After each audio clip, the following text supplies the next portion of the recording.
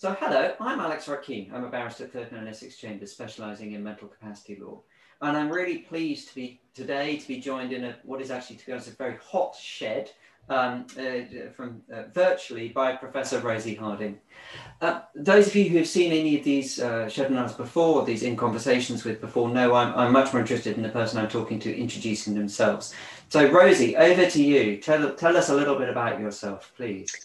Hi Alex and everyone, thanks very much for the invite to come along and participate in one of your webinars. I'm Professor of Law and Society at the University of Birmingham and I'm Chair of the Socio-Legal Studies Association, and a lot of my research focuses on how law works in everyday life, and I've done a lot of work over the last 10 years or so in the mental capacity domain. So I've done work looking at people living with dementia, carers of people living with dementia, professional carers and people living with brain injury, people with learning disability, and their experience of how law works in their lives. So that's what I'm interested in specifically, is how law works in everyday life and how we can make it work better for people who are disadvantaged, and particularly at the moment, disabled people.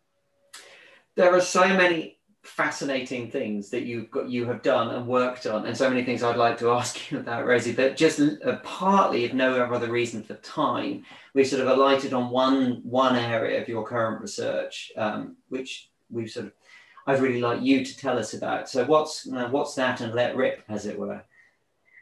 Well, the thing that I'm sort of obsessing about at the moment, if you like, the thing that's really taking up my focus is the importance of accessible information as a way of improving equality, avoiding discrimination and supporting disabled people, particularly people with cognitive impairments that affect their ability to read or process information, to participate fully in life, make their own decisions, live the kind of ordinary lives that all the rest of us take for granted. So that's what I'm interested in and wanted to talk to you about, is accessible information, and why I think that most service providers could do a lot more in terms of providing accessible information, and where I think we need to pay a bit more attention to the law as it currently stands around accessible information. You know, disabled people already have a right to reasonable adjustments from service providers to accessible information under the Equality Act, Section 20 of the Equality Act, to be specific and precise about it all.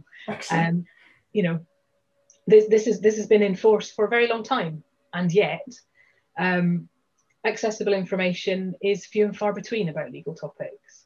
And I think that that's something that we can all do a lot to address without taking a lot of time or money to do so. So that's what I'm looking for. No, brilliant. So when you say service providers, I mean, across the piece, all forms of service providers, or what's the sort of area of focus that you're specifically grappling with? So all service providers have the same duty under the Equality Act, and it's an anticipatory duty, so they need to think about the potential for people with disabilities requiring accessible information before they have to ask for it. I'm obviously particularly interested in legal service providers because I'm interested in law and how it works in people's lives. But there's also health and social care providers as well. And there's an additional duty on health and social care providers to provide accessible information. That's the NHS Accessible Information Standard that's been in force since 2016. And of course, there's the 2018 EU directive. I might have got the year wrong there. Anyway, there's an EU directive that's been translated into English law, UK law, around accessibility for public sector websites and mobile applications. So all public sector websites should be accessible and conform to the Web Content Accessibility Guidelines 2.1, which were published in 2018. So that already exists. There's already specific duties on public sector providers, as well as the general duty in the Equality Act to provide accessible information. Providing accessible information is not straightforward. It's not necessarily an easy thing to do, but there are ways to do it, and there are people who know a lot about doing it well. And I think trying to join those things together is important. Yeah, actually, as you were speaking, I was sort of wondering whether I should next ask you, give me a really bad example of something really bad, or give me an example of something which is good. I think, do you mind if we focus on good, if you see what I mean? Because I'm sure you could come up with endless examples of things which are just done really badly. But I'd just be interesting to hear, especially in the kind of, you know, the area where you know, there's something complex which somebody with a disability might need to navigate. You know, something a complex area of the law, say, and how is it that you can, you know, the easy, well, whether it, let's not say easy read to start with, the accessible version, you know, which allows the person to navigate. Is there anything, if there are no examples of anything good at all, that's a learning point. There are loads of research. If there's, you know, stuff that you would draw out, I'd be really interested. Yeah, there's fantastic stuff around and about. So there's the Books Beyond Words series that Baroness Hollins is involved with, which is fabulous, but that's aimed at people with no literacy at all. So it's just pictures that can be talked through with people. So that's really accessible information, but it requires a conversation to make it happen. And there's Books Beyond Words that focus on loads of different aspects of justice system, so family law, criminal law, sexual relationships, and so on. So that's a really good set of materials aimed at people without any literacy at all. Change, who are a fabulous easy read production company, have produced guides to all sorts of other areas of law as well, which are pictures, very descriptive hand-drawn pictures and text about lots of different things as well. So those are two that I would look at: Change, changepeople.org, and Books Beyond Words, for examples of how to really do easy read information. In terms of how not to do easy read information, wonderful as the plain language summary that the Supreme Court put up about the JB case last week was as a plain language summary, it was plain language, it wasn't easy read. So it wasn't necessarily accessible to the people who that case would be affecting the lives of, because it was still quite complicated.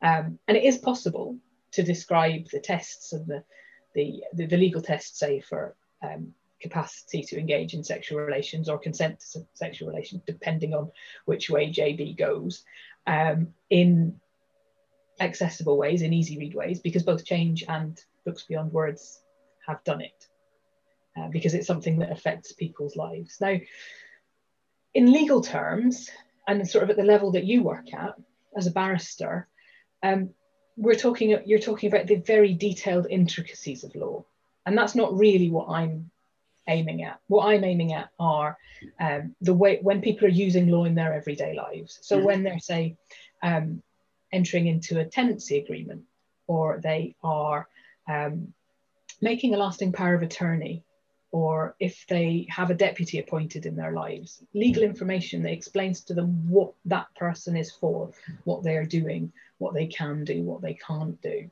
And there's a really good guide to health and welfare power of attorney that's recently been published on the MenCap website that was produced by Caroline Bliuska. And that's fabulous because it's a support guide, it's easy read, it's got plain English stuff for supporters to help people with learning disability to make health and welfare power of attorney and to understand what's going on. The thing that I find really annoying is that it's taken an independent solicitor to make that information for a charity. I don't understand why the Office of the Public Guardian haven't made easy read guides to lasting power of attorney and deputyship. I think one would have to take it up with them, but yes, it is very striking. I mean, it's also very striking. This is a long time after powers of attorney came into, you know, the ability to make, especially, well, particularly a health and welfare power of attorney, a very long time after that came into force for the first time. I'm really giving something, I mean, there's something incredibly powerful about a health and welfare lasting power of attorney. I mean, especially the idea that you wouldn't necessarily need to have the ability to make each individual decision, so long as you know and are able to understand, use, weigh, retain the fact you're giving authority to someone. And that's, absolutely, you know, that's sort of particularly absolutely. And you know, I mean, in my research, I spoke to a young man with autism who told me about why he'd made lasting power of attorney and made his mum his power of attorney for health and welfare matters. And it was because when he was in, you know, he was very able in lots and lots of ways, but when he was in really high stress medical interactional context, he couldn't talk. He panicked. He just wanted to escape. But he explained to me very clearly why he knew that he could trust his mum to make those decisions for him. And that's when health and welfare power of attorney really comes into its own, I think, for people like that young man that I spoke to with autism. But it took him a long time to be able to get the information that he needed, and his mum to get the information that she needed, in order to know that they were doing the right thing in that regard, because the information out there is complicated. Now, some lawyers will say, well, law is complicated, and it's not easy to explain it in accessible ways. And I totally agree.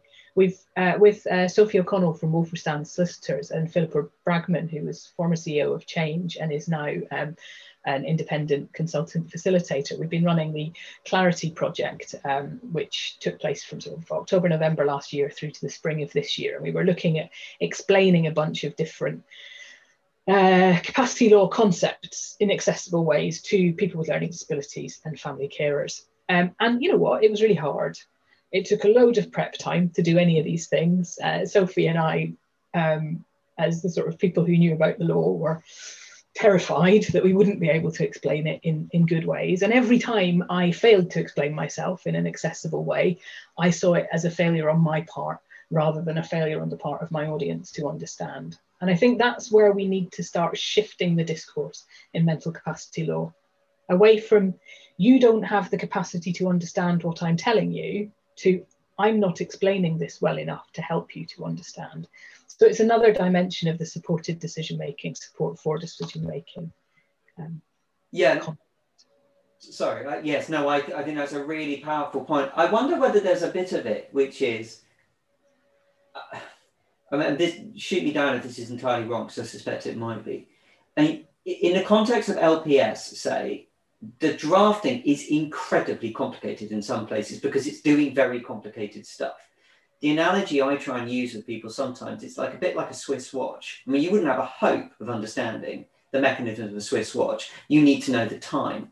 And I wonder whether some of it is sometimes the lawyers, and myself included, being so worried that we need to make sure we explain the workings of the Swiss watch, we kind of get actually 99% of the time that's utterly irrelevant. Like, it's utterly irrelevant for the person without a disability. It's actually, well, what is the effect? What does this mean for you? And it's how you kind of take that leap going, oh, I'm just going to, it doesn't matter they don't know all of the underlying mechanism. The output is, and if you can't understand, if you can't explain the output, something's gone wrong with your understanding of the mechanism, part of else. Absolutely. The average layperson doesn't need to know the intricacies of how the law gets to a particular point. They don't need to be able to read the statute. Lucky them. But we can translate that into things that are understandable, because that's what legal training enables you to do.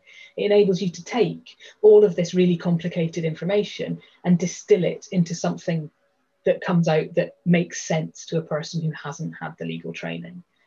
And I think too often, perhaps, when lawyers are talking to each other, it's a competition about who can sound cleverest and who can come up with the cleverest argument. I might be being unfair, but there's a lot of that goes on. But when we're talking to members of the public, and when we're trying to give advice to members of the public in particular, and to give legal information to members of the public, we need to leave all of that big words, jargon, complicated concepts behind, and distill it into, well, this is what this means for you and your life, actually. Yeah, and I wonder, on things like easy read versions or accessible versions of, say, the Code of Practice, we're still waiting for, as at the time of recording, the draft Code of Practice, the big update of the MCA code with the new LPS stuff bolted on, which is going to be, several hundred pages by anyone's reckoning. Mm-hmm. The discussion about what it means to have an accessible version of that, mm-hmm. I'm not directly involved, but I keep sort of thinking, well, is it better to try and reduce that to 200 pages with pictures? Or is it better to have a kind of almost Bill of Rights saying, this is what you could expect from someone? In other words, you're engaging with someone, what could you expect them to do? And I'd be just genuinely fascinated to know from what work.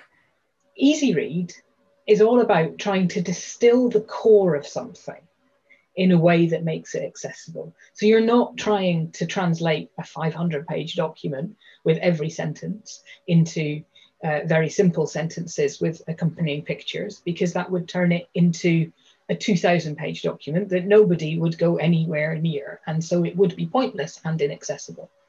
So for the Code of Practice, it's the parts of that are most relevant to the lives of people with learning disabilities or dementia or whatever cognitive impairment it is that causes them to have issues with capacity. So it's about distilling the key points rather than providing an entire summary. But in that distilling of the key points, you have to cover the key points. So there's no point in only covering the bit about best interests or only covering the bit about supported decision making. It has to be as much of a description as possible of what, and it might be, these are what your rights are under the Mental Capacity Act. And this is what the Mental Capacity Act means for you. But also, the code of practice itself needs to be accessibly written. It needs to be written in plain English, and it needs to be understandable by people who are not legally trained, because that's the whole point of it. So what we should have is the legislation, which is most understandable to people who are legally trained, and the accompanying case law and interpretation of that. Then the code of practice, which is accessible to people with a lower level of understanding of the detail of the text of the legislation. And then a summary, which is about how it affects the people whose lives are affected by it. Yeah. And writing that kind of information is hugely skilled work. And there are people with fabulous skills in doing that kind of work, people who do it all the time. A thing that we forget is that, communication is a skill. It's something that we don't necessarily learn how to do when we're at law school or when we're teaching future lawyers in law school. We don't necessarily teach lawyers how to communicate well with people with learning disabilities, for example. We don't necessarily teach people how to communicate in plain English. But if the vast majority of people in our country have a much lower standard of written language comprehension than we might expect. The estimates vary, but it's somewhere around, I think 70% of the population has a reading age of somewhere between 9 and 11, which is much lower than we might think. So communicating well, communicating in plain English, communicating in short sentences that make sense. That's where it's at. Sorry, my smile is I'm notoriously ever read anything I write. I'm full of subclauses. Yes, I must do better. No, but I think the point, we're sort of beginning to get to the end here, which is annoying because there are lots of things I'd like to ask you. But I think there's something really important about the fact that it's almost don't leave the production of the accessible material to the people who are actually responsible for producing the underlying stuff. I mean, it's a bit like legislative drafting. Do not, under any circumstances, try and draft your own legislation. Go and find someone whose specialist skill is translating your idea into law. Yeah, absolutely. It's a skill, and it's a skill that you can learn, but in learning it, you will do it wrong a few times along the way and produce things that aren't as accessible as they could be. I think the key thing for me in all of this, and if there's one thing that I want to people to take away if they've watched this, it's that, remember, if you're a person with learning disability or who has dementia or who has an acquired brain injury or a neurodegenerative disorder of some kind, having to ask to make it be explained more clearly is dangerous for you. Having to say, I don't understand, puts you in a very vulnerable position because someone can take away your ability to make that choice or to do that thing on the basis of a capacity assessment. So as people who are powerful in the giving of information, we need to recognize the power that we have in those situations and use it in a way that makes it safe for people to say, I don't understand. So check, am I expressing myself clearly enough? Did you understand those words? Were there any words that I said that are too complicated for you? And it's amazing what difference that can make. We had some fabulous conversations in our Clarity seminars around all sorts of complex legal phenomena in plain language with people with learning disabilities, with family carers, all coming from different perspectives and all talking together. And it was a wonderful experience. It was hard work. And I had to learn to communicate in a different way. And I think we all need to learn how to communicate in a different way. And remember that if we can break down these barriers around the power of language, we can make a big difference to people's lives. Yeah, no, it's so true, and it is definitely as the lawyer in the room, occasionally the exhausting bit going, I've actually had to work very, very hard to get this information across, but it's my job to do so. And it's my job not to almost leave the room until I can see either the light of understanding come on, or if that light doesn't come in that way, someone else to go, actually, yes, I think this, it's clear that this person has grasped what I'm saying. And I think that bit, and reminding ourselves that it's almost the only bit of the act, actually, which actually gives any meat to supporting decision making, saying you've got to explain this in a way the person can understand. Like that's a statute responsibility, so the power is on them.